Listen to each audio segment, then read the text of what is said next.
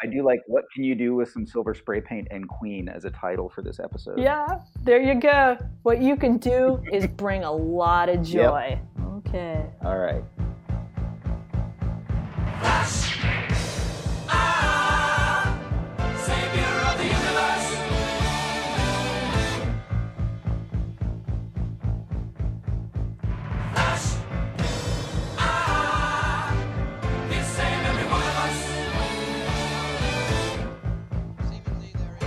For a while there, reality became so problematic that this podcast seemed entirely unnecessary. Terrible people from the 1980s are stalking the halls of power today for reasons too depressing to contemplate. It can seem like we haven't made much progress against racism, sexism, homophobia, conspiracy theories, or runaway capitalism. But then a few things happened to brighten my perspective. There were the midterm elections, of course, and Bohemian Rhapsody came out. It's not the perfect movie, but it has helped millions of people fall in love with Freddie Mercury all over again. Today, on Surprisingly Problematic, we're hitting reset with the 1980 Dino De Laurentiis production, Flash Gordon. More about that to come. Our special guest is my good friend, David McCreath, and we are talking synths, satin, spaceships, and celebrating the awesome majesty of Queen. Gordon's so nice. So we already recorded this episode. Yep. But then what happened to me personally, well, and happened to all of us in America, is that the Kavanaugh hearings happened. Yep. And that just put me off doing this podcast. Yep. Yeah, I mean, how much more problematic can you get than our newest Supreme Court justice? Yeah, especially because he's such a frat dude, and he seemed to be all of the worst characteristics of oh God, what's his name? Not Andrew McCarthy, the other one. I don't know their names. I can't remember. Oh, this is terrible. That guy. James Spader. Okay, Oh, yeah. oh. Yeah. So, fortunately, I was doing some work in New York City, and I was occupied at a client conference thing all day, and I could not watch the hearings. But Yeah. Brett Kavanaugh was like the worst James Spader character. It was terrible. I mean, I know this is a podcast about movies. But no, it's about the surprisingly problematic 80s that we're now still wrestling with because Trump, somehow, as predicted by Back to the Future, became our president. Somehow the 80s have come back and they're even worse. Oh my God. They're Honest even to like God. worse and real. Yeah, I'm like, oh, was Reagan so bad? Reagan did foreign policy. I remember that. And I'm like, I can't be reconstructing Reagan in my mind. Yeah. So when I lived in Germany for a year of high school while Reagan was president, and it was a similar thing, right? The Germans that I was hanging out with would tease me relentlessly about Reagan being president. And I found myself on one occasion, I actually got my back up so bad that I started defending Reagan to these Germans. and then I realized how stupid I was being and stopped. But it's the same thing. It's the same thing with Trump and all of his fucking idiots, Betsy DeVos and now Kavanaugh. And it's just, God, they're just the worst of the worst. I just cannot believe. Yeah, they really are. It's like a cast. It really is like a cast of 80s movie villains, because they're not even like super villains, because they're so boring and stupid and they're just horrible, dumb, rich people. Right? So they really are like villains from 80s movies. Yes, they are. And so I was in Germany for the 2016 election. So I have sort of ruined Berlin for me. So I have to go back, because Berlin's a great city. And I was up all night drinking terrible German red wine with Germans, one of whom was like weeping. It was all very strange. And then I went to a protest at the Brandenburg Gate where the Germans were protesting American fascism. Yeah. So I didn't need to watch Man in the High Tower. It was that weird. Yeah. So Kavanaugh, that whole hearing, like I had a couple episodes of the podcast in the can ready to edit. That hearing happened. I just couldn't even think about it for a while about going back. So I'm like, why even bother? It's not ironic. It's not funny.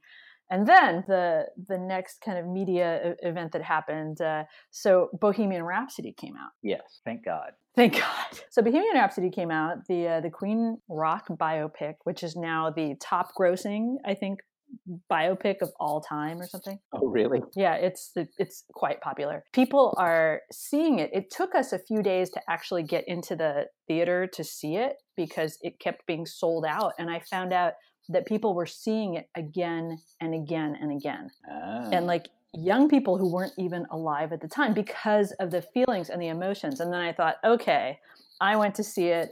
I had feelings and emotions. And I thought, okay, I'm ready to go back to it. And so let's talk about Flash Gordon, because I really feel like having seen that movie and thinking about it, like Flash Gordon is a great place to kind of restart the podcast because it's really less an 80s movie than the finale of the 70s. It is the finale of the 70s. And I think, yes, I agree. And I think doing it with the lens of people having seen Bohemian Rhapsody is really good, because another interesting note, maybe interesting, let's say relevant, not interesting, about my high school years is that until I discovered punk rock, Queen was it for me. I was like in the movie when Freddie Mercury says, "We're the rock and roll for the weirdos and the misfits sitting in the back of the room." I was like, fuck yes, that's me. Wow. Yeah, Queen was it. They were the band from the time that I got into middle school, basically, like 6th grade through, I guess, probably 10th grade. Queen was all I listened to. The whole Flash Gordon thing was very weird because it was happening at a time when I was starting to discover punk rock, and I loved Star Wars, and then this Flash Gordon thing came. I was like, what? It was so weird. Yeah. So what did you think about Bohemian Rhapsody? So Bohemian Rhapsody is a very good movie about a rock band. It's one of those ones where, like, when you've read the book, all you can think about is what they've left out. I had several of those moments. However, I think that Raimi did a great job of portraying Freddie. I think that they did a decent job of compressing the story. I told you, I think over text, my one super musical beef with it was that they chose a song from the album Jazz, which came out in 79 or something, to portray their first tour of the US in 1974. And that was jarring for somebody who knows their catalog like that. The other thing, what was that guy's name? The guy that played Brian May, Gwilyn. The guy that plays Brian May is uncanny. It's just bizarre, especially if you go look him up later and look at a picture of him. He looks nothing like Brian May. He looked exactly like him while he was playing guitar. It was crazy. So lots of mixed feelings about things that they left out. Maybe they should have handled the AIDS stuff a little. They should have gone into that a little bit more, but I can also kind of understand why the band wouldn't want to do that. Like, how would you do that? I can think of a couple of different directions to take the movie, and it would be interesting to see what Sacha Baron Cohen would have done with a darker version of it. But I liked it. And I totally got choked up and teary-eyed during the Live Aid sequence at the end. It was just like, it was ridiculous. I was crying in a movie of a band lip syncing to a Queen song. But so was I, and I think so was everyone else in the theater.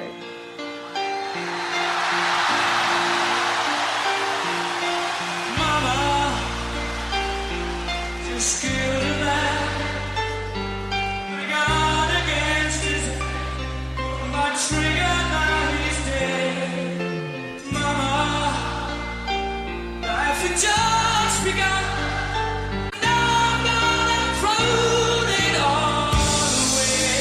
guess that was the part of the movie they shot first, so everybody was fresh, and Bryan Singer the director hadn't been fired yet, and all of that.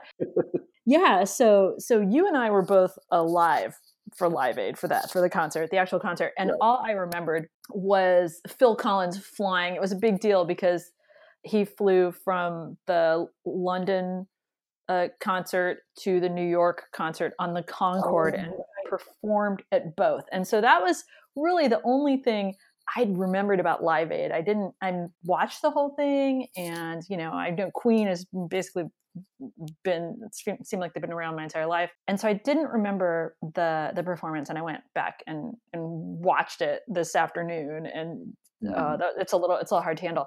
But that scene in the movie, because I think what they captured, it was amazing. The way they shot it was so just fantastic, because what the movie did, and I think why people are responding to it, is even though it didn't get like into some of the nuances of Freddie Mercury's life, and especially about it, I think it would have been great to see more about, because the way that they composed their music, I mean, they got into it a little bit with their ethos and their inventiveness and everything.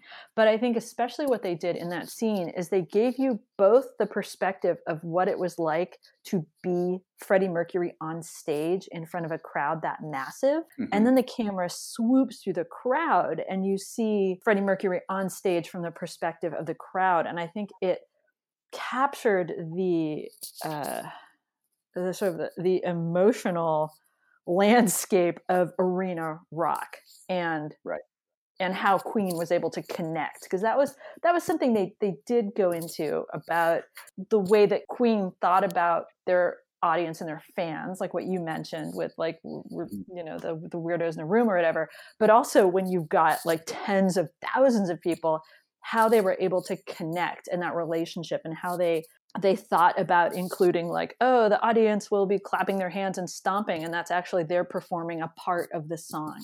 Right. And we're having this experience together with them.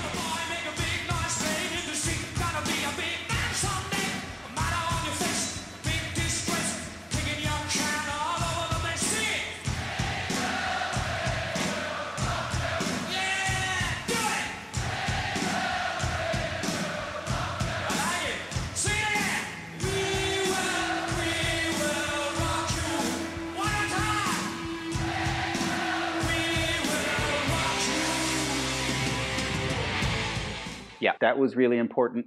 And it also touched on, so getting back to a little bit of Queen nerddom, one of the things that Queen made a big point of saying on all of their records up until I think, or maybe the Game was where they stopped putting it on their albums. All of their albums said no synths, like no synthesizers. And the point was that not that they were anti-keyboard or anti-synthesizer. The point was that they were achieving all of these crazy operatic sounds themselves with their instruments and their voices and multi-track tape. They were not reproducing things with synthesizers, which at the time, synthesizers in the early 70s were like auto-tune, right? Like people were like starting to turn up their noses, but there were also a cadre of people who were like, no, they're the best thing ever. So anyway, it was just interesting to see them in the movie. You're right. It was great to see them talk about that craftsmanship and why Queen worked the way they worked. Yeah. The other thing was capturing what it was like to be at a Queen concert. So I only had the opportunity to see Queen once, but I did. I saw them on the tour for the Game in 1980. But it was that same, like the big overhead lights and Freddie in tight red leather pants, and it was the one that they showed from Madison Square Garden. It was basically that same set. Oh wow! And it was amazing. We were in high school in Fort Worth, Texas, and we had to drive over to Dallas to see the band. So of course we had shitty tickets. We were up in the third balcony or whatever in some giant arena, but they still blew us away. It was amazing, and it was the last big arena concert that I ever saw. So they did a really good job of getting to the root of what it was like to be at a Queen concert and how closely Freddie was able to connect with giant fields of people. Yeah. I mean, really, as a human being, just like a stunning human being. And like Brian May too. And I just think, imagine what it's like to be Brian May, where you're not only one of the best guitar players on the planet, but you're also an astrophysicist.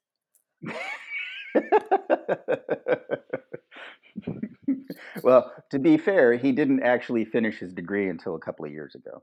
But yeah, but then he taught, and he wrote physics books, and yeah. So wow. So, and just the fact that they, one of the things that they kind of changed in the movie was, Freddie finds them in a club when they were Smile. Was that their band name? Yeah.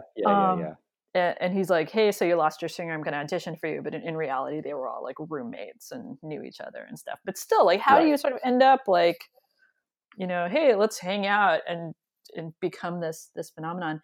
And there's actually so voice researchers, like Czech and Swedish researchers, did a whole project in the last couple of years on Freddie Mercury's voice. And it's just like, there is nobody else who has a voice like his. Like his vibrato was at a higher frequency than opera singers, and he had like just weird sort of irregularities, and he had those teeth. And so science says that Freddie Mercury is the greatest vocalist who's ever lived. Yep. So yeah, man, feelings, so many feelings. And I'm like, I kept putting off going to see it, not because I still haven't seen the Mr. Rogers movie, because everybody that I've talked to has said, yeah, I just sobbed basically for like half of the movie. I just sobbed, and I don't want to do that. Yeah.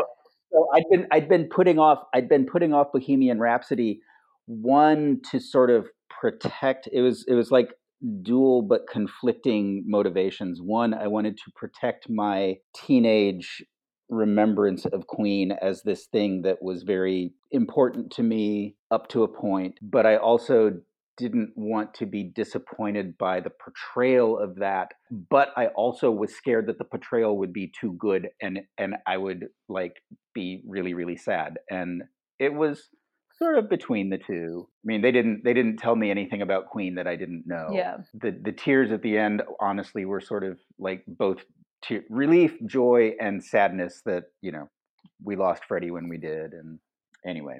All the feels. Yeah. And if you really want to twist the knife, you can do what I did and follow up watching the video of the Live Aid performance with watching Freddie Mercury and Bowie on stage performing Under Pressure. Mm-hmm. Yeah. And I think, yes, I think a lot of people are responding to it, and really younger people. So I think it's fantastic so the movie is great as a sort of, an introduction to that period of music, like before everybody was just staring at their phones at concerts. Right. And so I think it's inspiring the youths.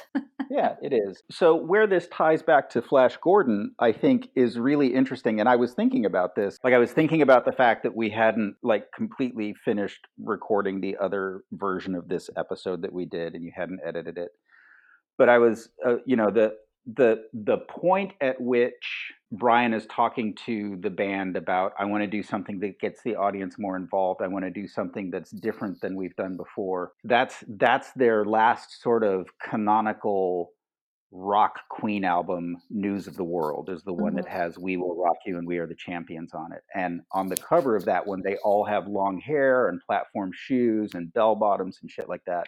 And then the next album is Jazz, where things have started to like get weird, and it's around that same time between Jazz and The Game that the Flash Gordon thing comes up, and the Flash Gordon soundtrack is so weird and experimental, and it fits the movie so well. Like, the movie is it's just bizarre. Yeah, I mean, like you're right. It is absolutely sort of a combination of The Last Hurrah and The Dying Gasp of the 70s. Yeah. It's like Technicolor, and the special effects are honestly shit. But it's glorious.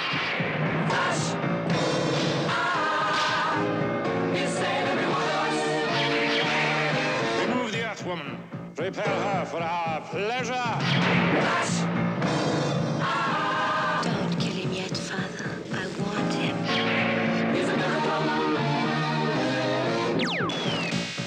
It is, and actually, I went back and I read Ebert's review because I also of all the departed people, I miss Roger Ebert too because he always reviewed every movie on its own terms. Like he didn't have some external standard for cinema.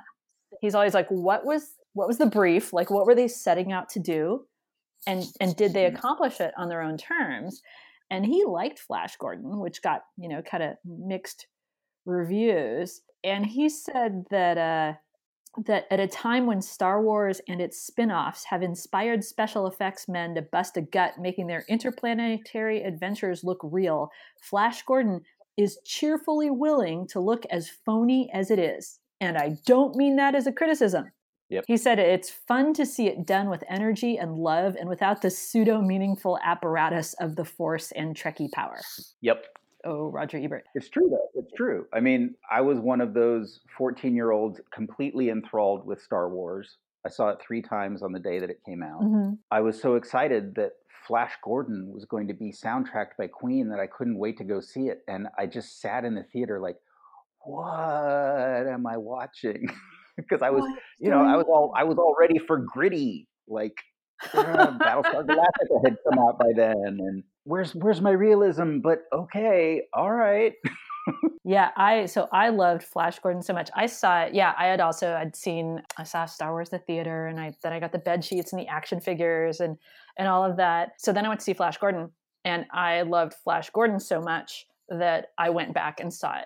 I think the next time I went to go see it, I sat through it like twice. So I saw it about 4 times the first week it came out. So I'm like, this is amazing. And so it's always, despite being kind of problematic, we can get into that. It's always a film I've had a lot of love for. And I think something that was very similar between Flash Gordon and Bohemian Rhapsody is that both projects went through a lot of personnel before getting the final team that brought the project home and made the movie and released it. Dino De Laurentiis had the rights to it. George Lucas had gone to him before Star Wars and said, "Hey, maybe I'll make a Flash Gordon." Yeah. I love that detail that Star Wars only exists because Dino De Laurentiis wouldn't let George Lucas make a Flash Gordon movie. So instead, we got Star Wars and we got Flash Gordon, and the rest is the 80s. The rest is the 80s. I know. Yeah. So then Dino's like, "Oh, I'm gonna get this whole thing together." And first, he was working with the guy who directed The Man Who Fell to Earth. Speaking of David Bowie, and speaking of a really fantastic movie and a really, really good book, actually. Oh, really? I have not read the book. Oh, the book's good. It's basically about, I forget the author's name, but it's about him getting out of Kansas or something. That's really what it's about. So he hired Nicholas Roeg or something, however you pronounce his name. And he went away for a year and sat with all the comics and, hired somebody to do all these drawings. And it was going to be all like dark and metaphysical. And Dino came back and met with him and looked at the stuff and was like, no, I have my visions satinier. Side note, Nicholas Roeg just died. Really? Like just now? No, not like a couple of days ago. Oh, whoa. Man. Yeah. Recently passed away. So much satin. Those Italian costume people. Then he found his cast. So first he wanted Kurt Russell, but Kurt Russell saw the part and said, "Oh, I'm a real actor." I have to go be Snake Plissken. Yes, exactly. Cinema.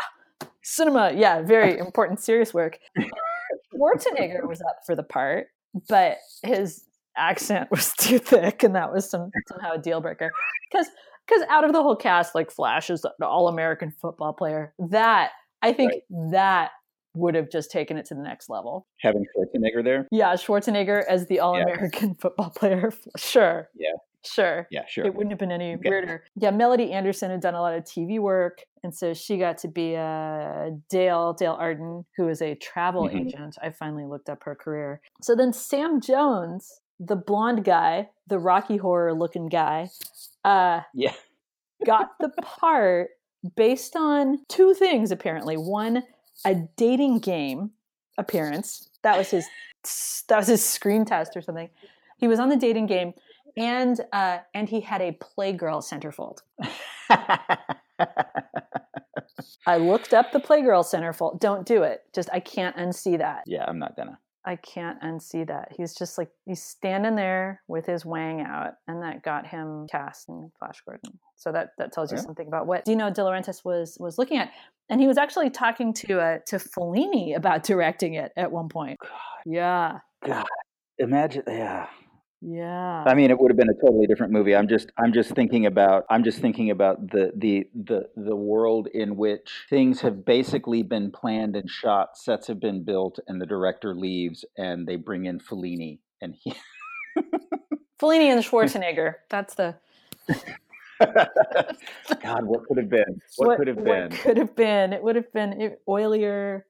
Well, I just the casting that I totally forgot about between seeing it in 1980 and watching it again for the first time in, I don't know, 2 decades, was Topol as the physicist, Dr. Zarkov. Yeah, Dr. Hans Zarkov. Topol actually plays a role in one of my favorite weird drug moments, where some friends and I took, I think it must have been mushrooms. We had some mushrooms, and we went to see Fiddler on the Roof at UT. Like they were showing it on campus somewhere, and we went to see Fiddler on the Roof. And at one point on this Cinemax, well, it wasn't Cinemax because it was a school auditorium, but on this giant movie screen, the camera zooms in on Topol's blue eyes, and I think they're blue, whatever. It zooms in on his eyes, they were and blue all for you can see. All you can see on this screen is these 2 giant eyes, and I just started giggling uncontrollably until they finally asked us to leave. Wow. So I was super happy to see Topol again. Of all the movies to see on drugs. Yeah. Yeah. Yeah. I mean, I saw Yellow Submarine on acid, but that's like as it was meant to be seen. Sure. Wow. Yeah. So Topol, he has no singing or dancing in this movie. He's the disgraced NASA scientist who knows what's going on. And then, of course, Max von Sydow as Ming the Merciless. And he seemed to be having the best time out of. Totally. Like, I mean, you couldn't have asked for a better person, honestly. Yeah. I mean, he didn't think he was slumming. He was. No, he totally gets it. Yeah. And so then Queen was brought in. So then we bring it up to Queen. The director was, I think, every director of a sci-fi picture at this time, for some reason, wanted to work with Pink Floyd. Mm-hmm. He had wanted Mike Hodges, who was brought in to direct. He wanted Pink Floyd. For whatever reason, he's like, okay, maybe Queen. And of course, Dino De Laurentiis, he's like, oh, who are the Queens? That's his famous line. Well. And they showed Brian May at like a 20-minute clip, and he was like, cool, if we can have total creative control, we're in. And so Queen did the soundtrack, and they got to do whatever they want. And so they brought like a lot of dialogue into their record, and the record was really well received, and it was a hit. It was a hit record. So apart from the movie and the mixed reviews the movie got, the record was a total success. Yeah, and I mean the movie got mixed reviews, but it didn't lose money. It made money. It did make money. Not Star Wars money. Nope. But it made money, and Queen fans, or I don't know, I shouldn't speak for all Queen fans, but the record is well regarded by both fans of Queen and fans of just weird music. The movie itself, I was honestly surprised at how unproblematic it is. Yeah. There's obvious things that you expect to see from a movie made in the late 70s based on characters from the 20s or whatever. Mm-hmm. Ming the Merciless, the original Ming the Merciless in the comic strip, was obviously an embodiment of the Yellow Peril. So they sort of sidestepped that. Yeah. There still was a little, like, I've been trying to find, so his beard style is known as the Fu Manchu. Yes. Apparently there's no less racist name for that style of facial hair. I looked for it, even like I looked at the national beard and mustache competitions, and I guess that's the official terminology for it. And he's still, yeah, I think they really just tried to make him look like a space tyrant. At the time when I was a kid, I was totally unaware of, the Yellow Peril propaganda kind of thing that like the original Flash Gordon comics played off of. And he does have some of the attributes. Like he has this, he's a cruel tyrant. He lives in luxury. He like lusts after Earth women. So there's some, still, it harkens back to those stereotypes. Because I think they tried to get away from that, and he was just wearing a cool, fancy beaded robe thing. Right, because the decorations in Ming's palace were not particularly Asian. They were sort of deco, right? Like it was a further remove from the Western culture fascination with Asian stuff in the early 20s. So yeah, so I feel City of Oz, Studio 54. Yeah. And then the other problematic stuff that I was holding my breath for is like, God, what's going to happen with the women?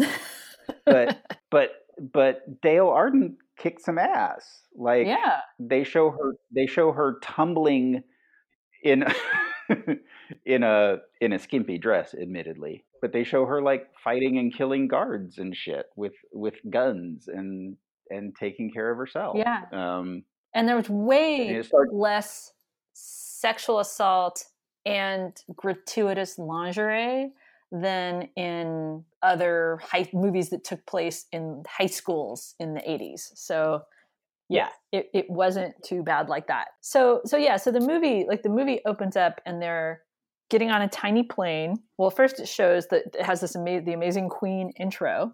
And I read that Freddie Mercury actually designed, because he was a graphic design student, they show that in the movie, in Bohemian Rhapsody, he designed the Flash logo.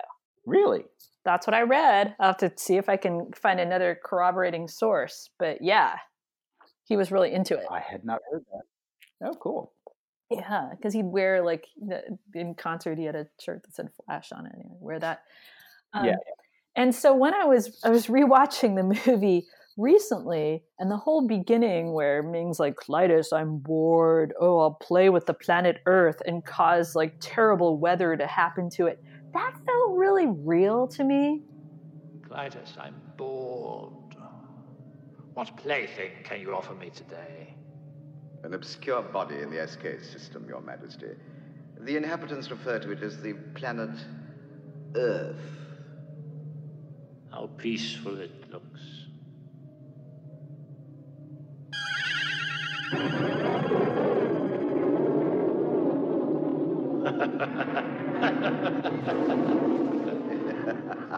Most effective, Your Majesty. Will you destroy this Earth? Later. I like to play with things a while before annihilation.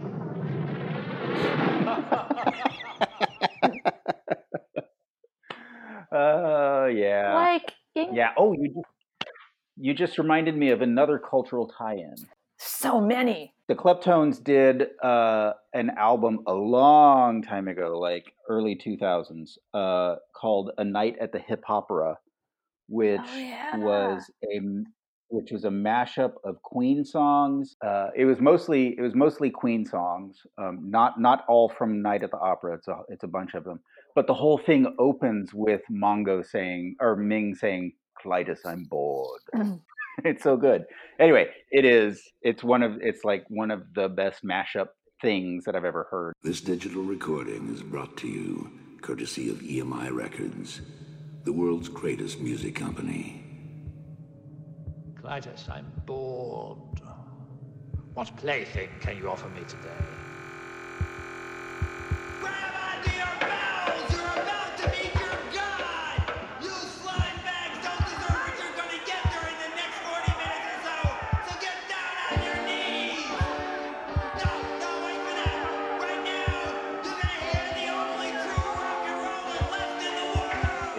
really captures both Queen and I think most of the other samples come from Wu-Tang, Mm-hmm. but I'm not sure. I'm sure somebody has broken it all down. Yeah, Anyway. That line reading is also featured in The Orb. Oh, really? The Orb's Adventures Beyond the Underworld at the beginning of Earth, parentheses, Gaia. Clitus, I'm bored. What plaything can you offer me today? An obscure body in the SK system, Your Majesty. The inhabitants refer to it as the planet Earth. How peaceful it looks.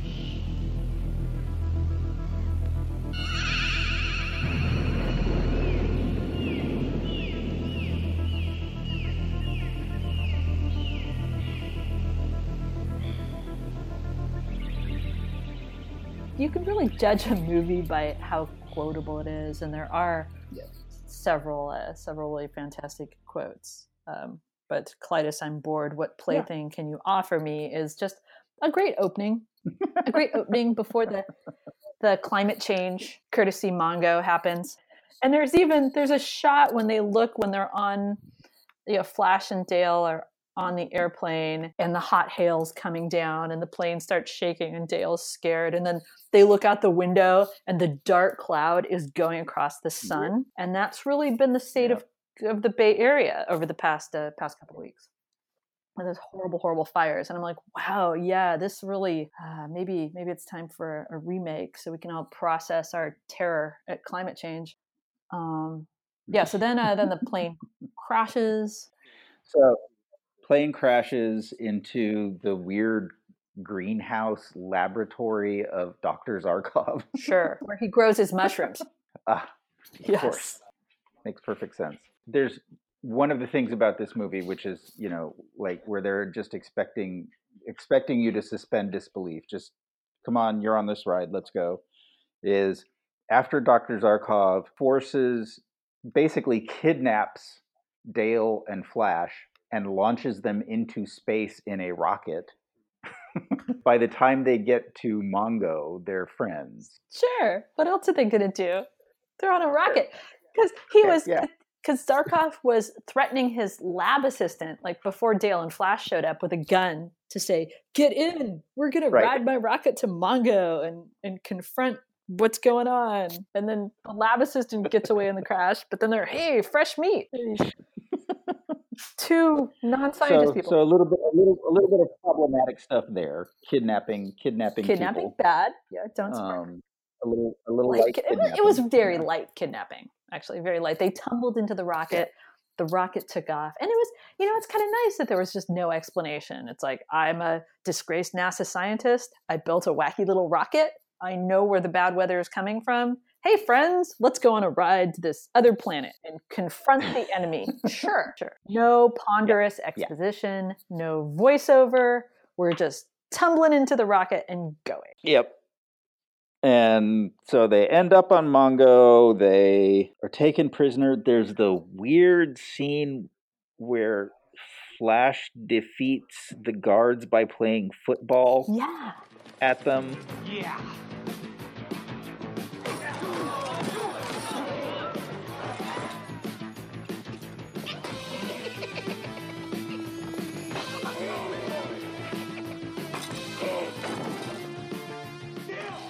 And that was apparently improvised. Yeah. So they put this movie together like a well-resourced high school play where they just made props out of glitter and glue and silver spray paint. And they had all the various regional groups of Mongo citizens bringing their tributes to Ming.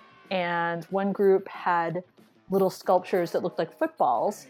And so the actors were inspired to say, hey, Flash is a football player. Why? And Dale's an all-American cheerleader-looking kind of person, so she'll cheer. Flash will throw a pass and beam these alien dudes with a football-shaped object. Go, Flash, hooray! Hurt, hurt! Go, Flash, go! Go, Flash, go!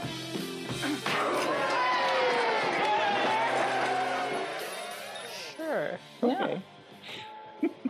But then they're ultimately, sadly, defeated. They take them all prisoner. Dr. Zarkov is sent off for brain erasing. Flash is sent off to be executed. And of course, Dale is to be groomed for Ming's pleasure, or some equally squicky phrase. Yeah. Oh, yeah.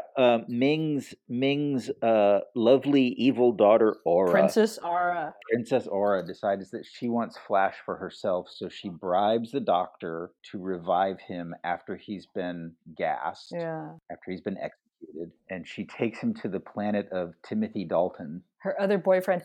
Yeah, you get the Robin Hood, Timothy Dalton. You get the sense that maybe the dating pool on Mongo is rather small. Or maybe just Ming's killed all of the eligible people. That Maybe. Fresh people have arrived from another planet. Everybody's interested in them. They're unusually hot Earthlings. Yeah. So Yes. so Ara takes her to the forest planet of Prince Baron, Prince future Baron. Yeah. James Bond, Timothy Dalton, to their woody planet to hide him. And he has to engage in some sort of test of manliness by sticking his hand in a stump. Where there's a deadly animal that could kill him. The scorpion looking in a slow and agonizing death. The wood beast. Just for reasons. For reasons. The beast lies somewhere in the stump. Choose a passage. No way.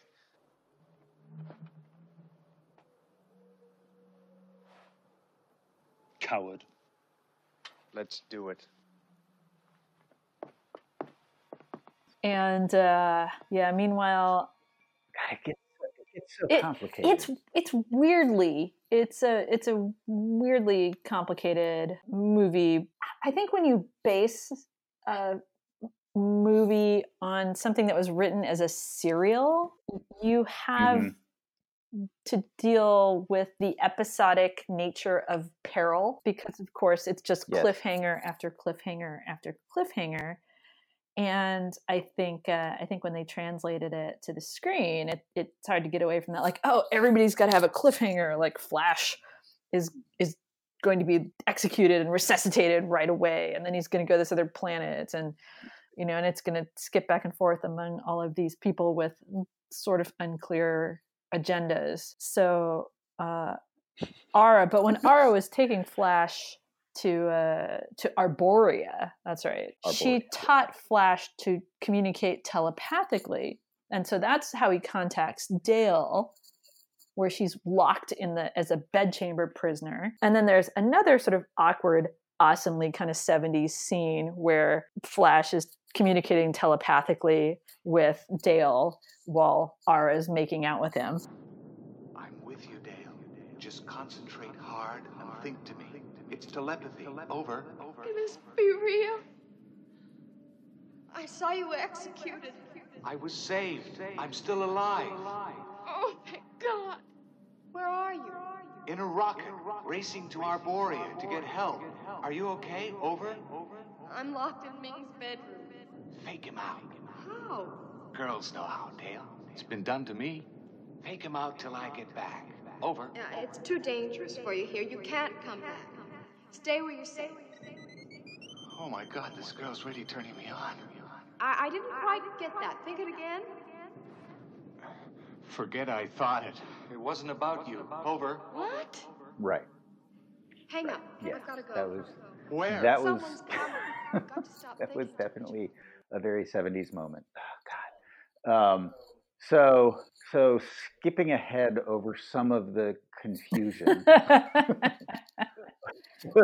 Aura and getting up to one of the other potentially problematic scenes, which I was surprised turned out to be less problematic than I remembered. Aura gets back to the palace. Like, she's left Flash in the hands of Prince Baron, and there's a bunch of strutting testosterone bullshit that happens between them. Blah, blah, blah, blah. Wood beast, test of strength, nobody dies, whatever. Yeah. Blah, blah. Dale has been given a better satinier headdressy kind of, you're going to be the bride of Ming person. a slave girl comes in, brings her some beverages. Right.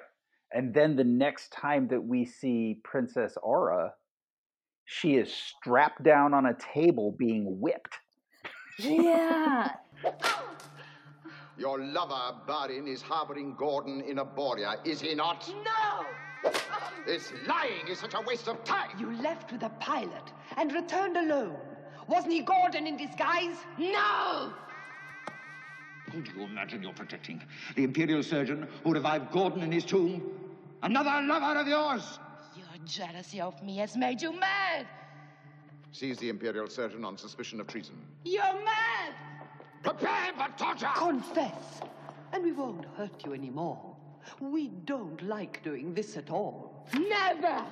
She's being whipped by the woman that works with Clytus, who's General something that I can't remember. But they know that she snuck Gordon off of the planet, and she won't tell them the truth, and they're trying to beat it out of her. And Clytus says, "Get me the boar worms." No, not the boar worms. Right. And so Aura freaks out and says, "No, I'm the princess. My father will kill you if you hurt me." And Clytus hits a button and reveals that Ming, Aura's father, has been standing behind a mirror the entire time watching this. And you can see Aura's heart break. Bring me the boar worms. No! Not the boar worms! I'm a princess of the blood, Clytus. My father will have your head for this. I swear, he'll execute your whole perverted secret police force. I demand to see him! With pleasure.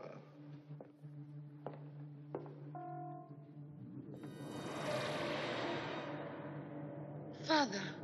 The traitor is close to confession, Your Majesty. Should we stop the torture? No. Father! Damn you, Father! Yeah. Yeah, that's some unfortunate parenting there. Right. General Kala is the one whipping her, all in her shiny black dominatrix kind of outfit. And it's worth at this moment recalling that a previous Dino De Laurentiis production was Barbarella. Oh, right. Which also had light S&M, wacky space sex, and a winged dude. So definitely some echoes of Barbarella in Flash. Right. So Aura's getting whipped and discovering that her dad is okay with that because she's a traitor. At the same time, Dale is figuring out how to escape. Yes, she escapes because another sexy servant girl brings her some absinthe or something that says it will make her nights with Ming less disgusting or something. It's a space roofies.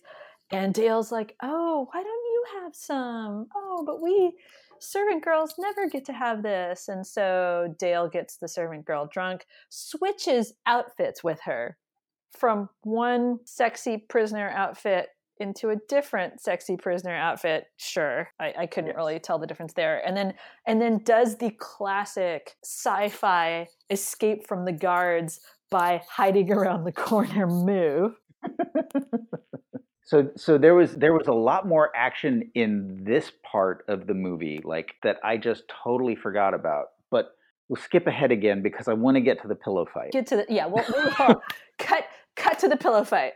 So Dale has escaped and then been recaptured and surrendered to Ming to save Flash's life.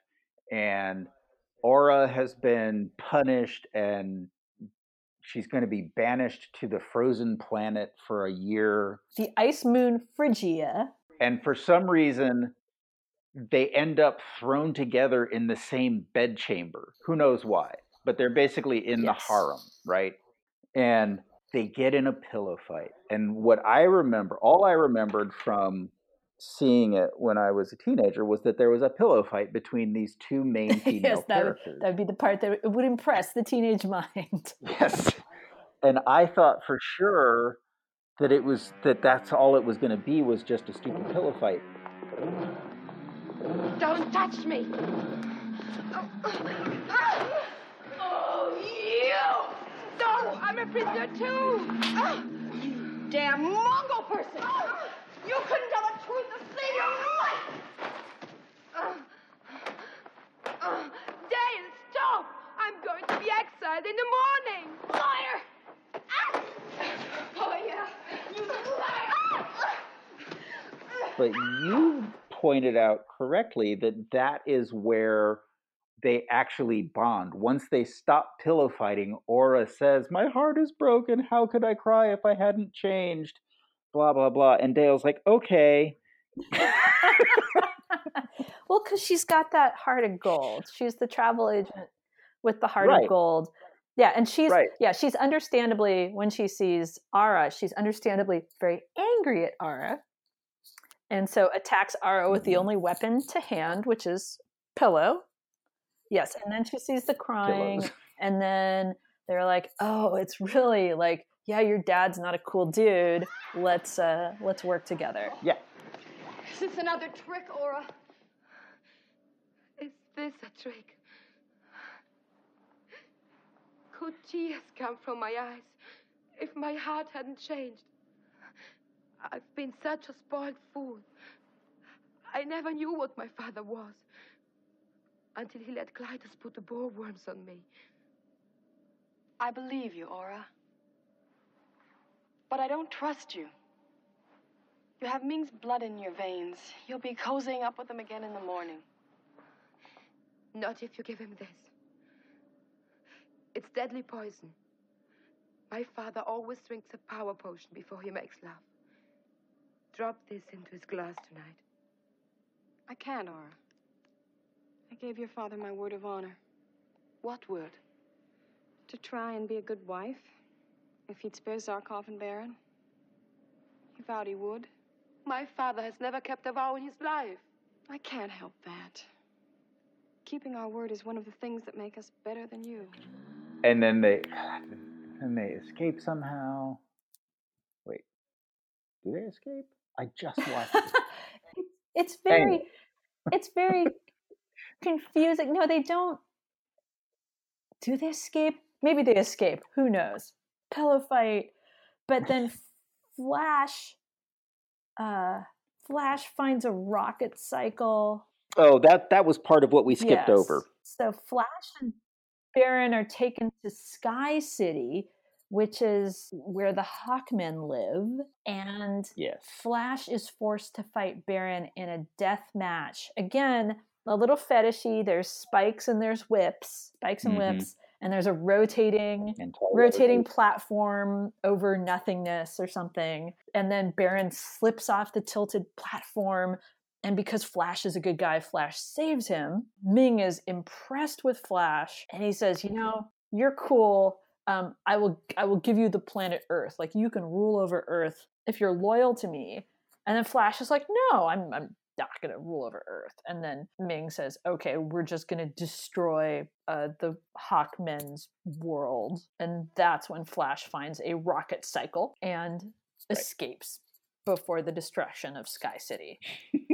Rocket cycle, sure, through space. Because again, the physics of all of this are somewhat questionable. Like, is Sky City a planet? Is Arborian Phrygia? Are these just all, I guess, moons of Mongo?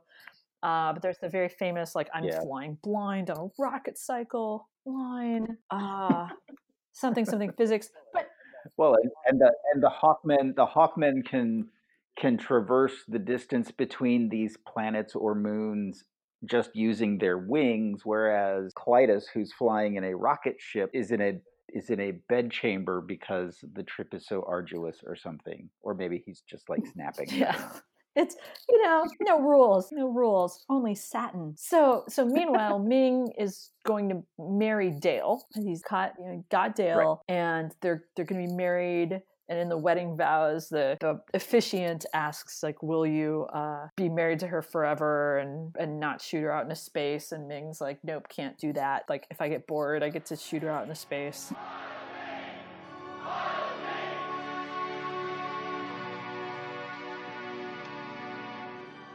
Do you, Ming the Merciless, ruler of the universe, take this earthling, Dale Arden, to be your Empress of the Hour? Of the hour, yes. You promise to use her as you will? Certainly. Not to blast her into space? Until such time as you grow weary of her. I do. I do not. Ming's got a real bore. I think the theme of this movie is really about the boredom of just having too much money and power. Like you run out of stuff to do, you run out of people to date, you end up just raining hot hail on the planet and killing a bunch of people for fun. So Ming is basically Jeff Bezos. Yeah, who's listening to this right now? So please, Jeff Bezos, stop raining hot hail on California. Then Flash is flying the rocket ship into the wedding hall. And he impales Ming. Yeah. Flash impales Ming from behind with his rocket ship. Yeah. Okay. And it's because Baron was able to deactivate the lightning field from Sector Alpha. Freeze! Deactivate the lightning field. That was another thing that was happening in all the things that are happening. And so then Ming's been impaled by the rocket nose. He sort of slides off of it. Flash is magnanimous and offers to spare his life if he will stop attacking Earth. The game's lost, Ming. Stop your attack on Earth and I'll spare your life. You pitiful fool. My life is not for any earthling to give or take. Of course, Ming's gonna Ming, so he refuses, tries to use his power ring on Flash, because power rings are very important. There's probably a whole 1930s culture of power rings and comic books that maybe we could explore further with more knowledge, but Ming's power fails and nothing happens, but then he aims the ring at himself and is vaporized. Seconds before the countdown, it also has a countdown to destruction. There was apparently a countdown to destroy Earth that was also happening in the background of all of this. It reaches 0. It does not reach 0. Ming disappears and the counter is stopped, saving Earth. And hooray. Victory is celebrated. Baron and Ara become the new leaders. Baron names Voltan the general or something, and then Flash, Dale, and Zarkov are on Mongo, but they don't know how they're gonna get back. Dale says, "Oh, I'm a New York City girl. Got to get back Somehow we'll get back." But they don't know. They don't know. How are they going to get back? And then the very last thing, some hand clad in black satin comes out and picks up Ming's power ring, that somehow nobody else had picked up. Everybody just kind of forgot about the power ring. Right? Yeah. We saw how that worked out in Lord of the Rings. Sure. Anyway, yeah. I guess presumably they thought maybe they would make more of them. They did. Or maybe it was... They did. So there was a laugh. The hand picks up the ring, evil laugh, and the credits say the end, and then there's a little sound effect and a question mark. And the movie's over. And then everybody sits and waits to watch it again because it's so awesome. This was originally supposed to be the first of 3 movies, but because of all the issues and because of the fact that it was sort of a flop, they decided not to make any more. And Sam Jones actually sued Dino De Laurentiis for breach of contract. Oh, wow. And lost. So yeah, and then the movie went down in cult film history. Yeah. But yeah, I mean, let's hear it for another movie that was surprisingly not problematic despite having a few problems. Yeah, could have been way worse. There were so many opportunities for it to be worse. Because I think it had that 70s, we're all here to have a good time. And the actors were playing it really straight. And I think that's why it ended up being delightfully campy. Is the cast was, with the exception of Sam Jones, Playgirl model, The cast were all really good actors who really committed to their roles. Very, very professional job. And everything else around them was super goofy. Yep. Thus saving another chapter of my weird obsession with Queen as a youth from being tarnished. Like, it's okay for me to remember Flash Gordon fondly. Yeah.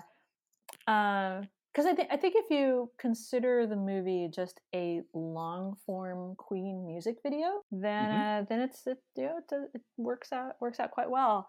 Let's see. In terms of rewatchability, we're now supposed to give it some sort of numerical score. I would say, well, I think it cost me $10 to buy it from iTunes. I would say that if you enjoyed it as a kid, it's worth watching again. If you like Queen and you like Bohemian Rhapsody, it's definitely worth watching again. But I think it's probably one of those ones where you get a bunch of friends over one night and like make popcorn and like have a party while you're watching Flash Gordon, because it's not like it's something that's going to demand your attention to keep track of it. Yeah. So I don't, what scale do you use for the out of 100? Out of 100?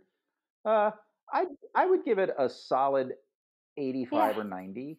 Understanding that what you're watching is a campy 70s sci-fi reaction to Star Wars. Yeah, I'll give it a solid 100. Okay. I really will. All right. Because it's just, I think in the same way that when we watched Bohemian Rhapsody, which was a flawed film, but connected with all of those emotions and really delivered something that I think we're missing in a lot of just like music and culture right now, which is that immediacy and those large emotions and that complete lack of irony.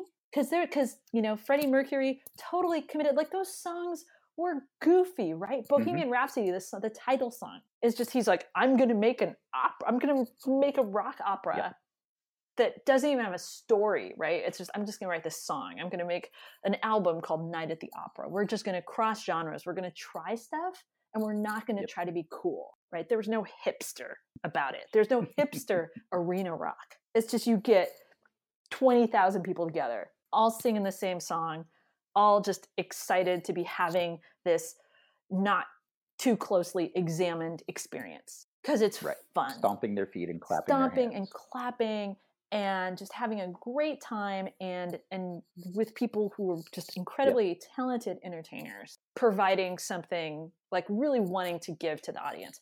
And so I feel sort of the same way with Flash Gordon. Like, there were some amazingly talented people, King what's his face? Voltan. The hawk dude. King Voltan. Brian Blessed is a Shakespearean actor. He was in most of Kenneth Branagh's Shakespeare movies, right? He was just there, like, with his great big white teeth, just like, and he owned it. I'm a he hawk. Totally owned it. He owned it. And so, so I think that going back and looking at these examples of that time when it's like, you know what, we're just going to make something. It's going to be a hot mess with a great soundtrack. It's going to be satiny and make no sense. And we're not going to try to explain things with the Force or midi-chondrians or some existential voiceover. It's just, we're just going to do something that's just fun and satiny, and people need that, especially in dark times. So I'll say, like, definitely it's fun to watch with friends, but just to see like what you can do with some silver spray paint and Queen and some old comic books, because especially with the things like all the DC movies, you see those now, they're so ponderous.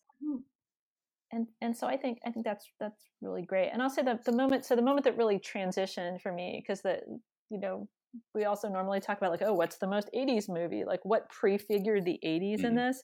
And it's really Dale Arden's outfit. Like, you could really see that, like, everybody else is in, like, Flash is in his, like, kind of tight, gay Flash top, t-shirt thing he's wearing and his super tight jeans, and everybody else is all like satiny and disco. But then there's like Dale Arden, who's like, I'm a New York City career girl with my big permy hair and my power suit and my red blouse, shiny, and lip gloss. Yeah. But yeah, so she was ready. Very ready good for insight working girl. into the 80s as they were wrapping up the 70s. Totally worth sitting down and watching.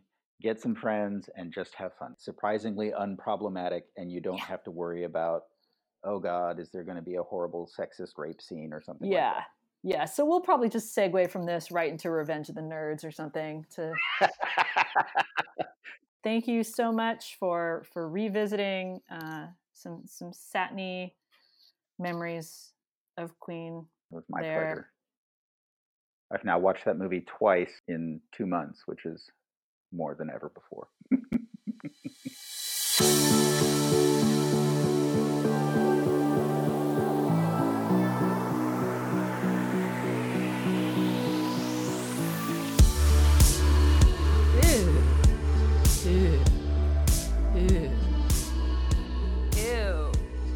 This has been Surprisingly Problematic. Tune in next time for another awkward nostalgia fest.